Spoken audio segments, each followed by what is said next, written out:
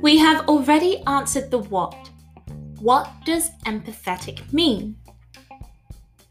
Now, what about the where and when? Where do we need to be empathetic? Where there are people, which is pretty much everywhere, whether you are being watched or not, and that includes online as well as offline.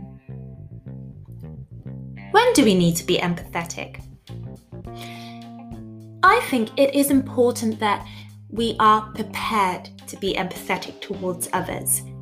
It's a choice we make, and we can be empathetic in a range of situations. You may have heard of the phrase, treat others the way they want to be treated. Or maybe this one, treat others the way you like to be treated. If not, that's okay.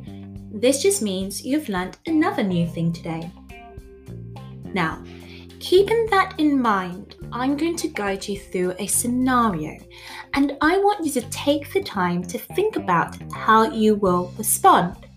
Make sure you are comfortable. If you need a moment, feel free to pause here. Let's begin. You are in the playground with a group of friends. As you are talking, you realise that the new child in your class is sitting on their own. I want you to think about what you would do in that moment.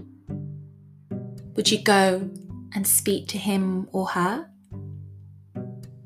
One of your friends say, "Don't worry about it, they'll be okay."